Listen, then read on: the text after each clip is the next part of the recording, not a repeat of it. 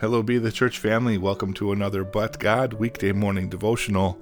Today we're looking at Matthew chapter 5, verses 14 through 16. You are the light of the world. A city set on a hill cannot be hidden. Nor does anyone light a lamp and put it under a basket, but on the lampstand, and it gives light to all who are in the house. Let your light shine before men in such a way that they may see your good works, and glorify your Father who is in heaven. These three verses are part of the Sermon on the Mount. The Sermon on the Mount is part of 3 chapters in Matthew where Jesus gives us instructions as his followers how to best serve him. When I spoke yesterday about being a light in the darkness, this is what I was referring to. Once again, the great theologian Joyce Marcarelli, also known as my mom, reminded me that, quote, "We are not saved by any of the good things we do. Christ has already died to save me.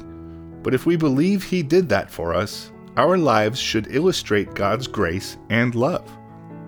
Therefore, our work should be a true manifestation of who God is and what he is doing in our lives. Our works should, as James the brother of Jesus said in his epistle, "But are you willing to recognize, you foolish fellow, that faith without works is useless?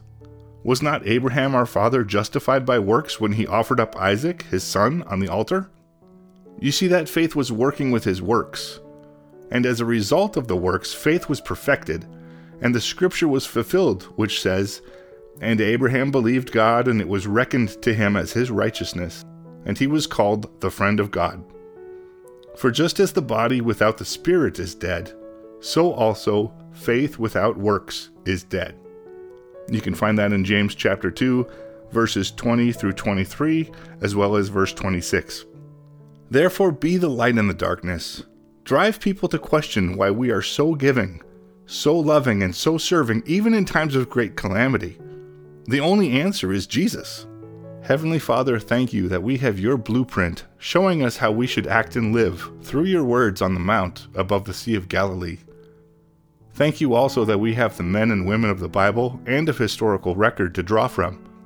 Please help us to show our love and appreciation for you just like them.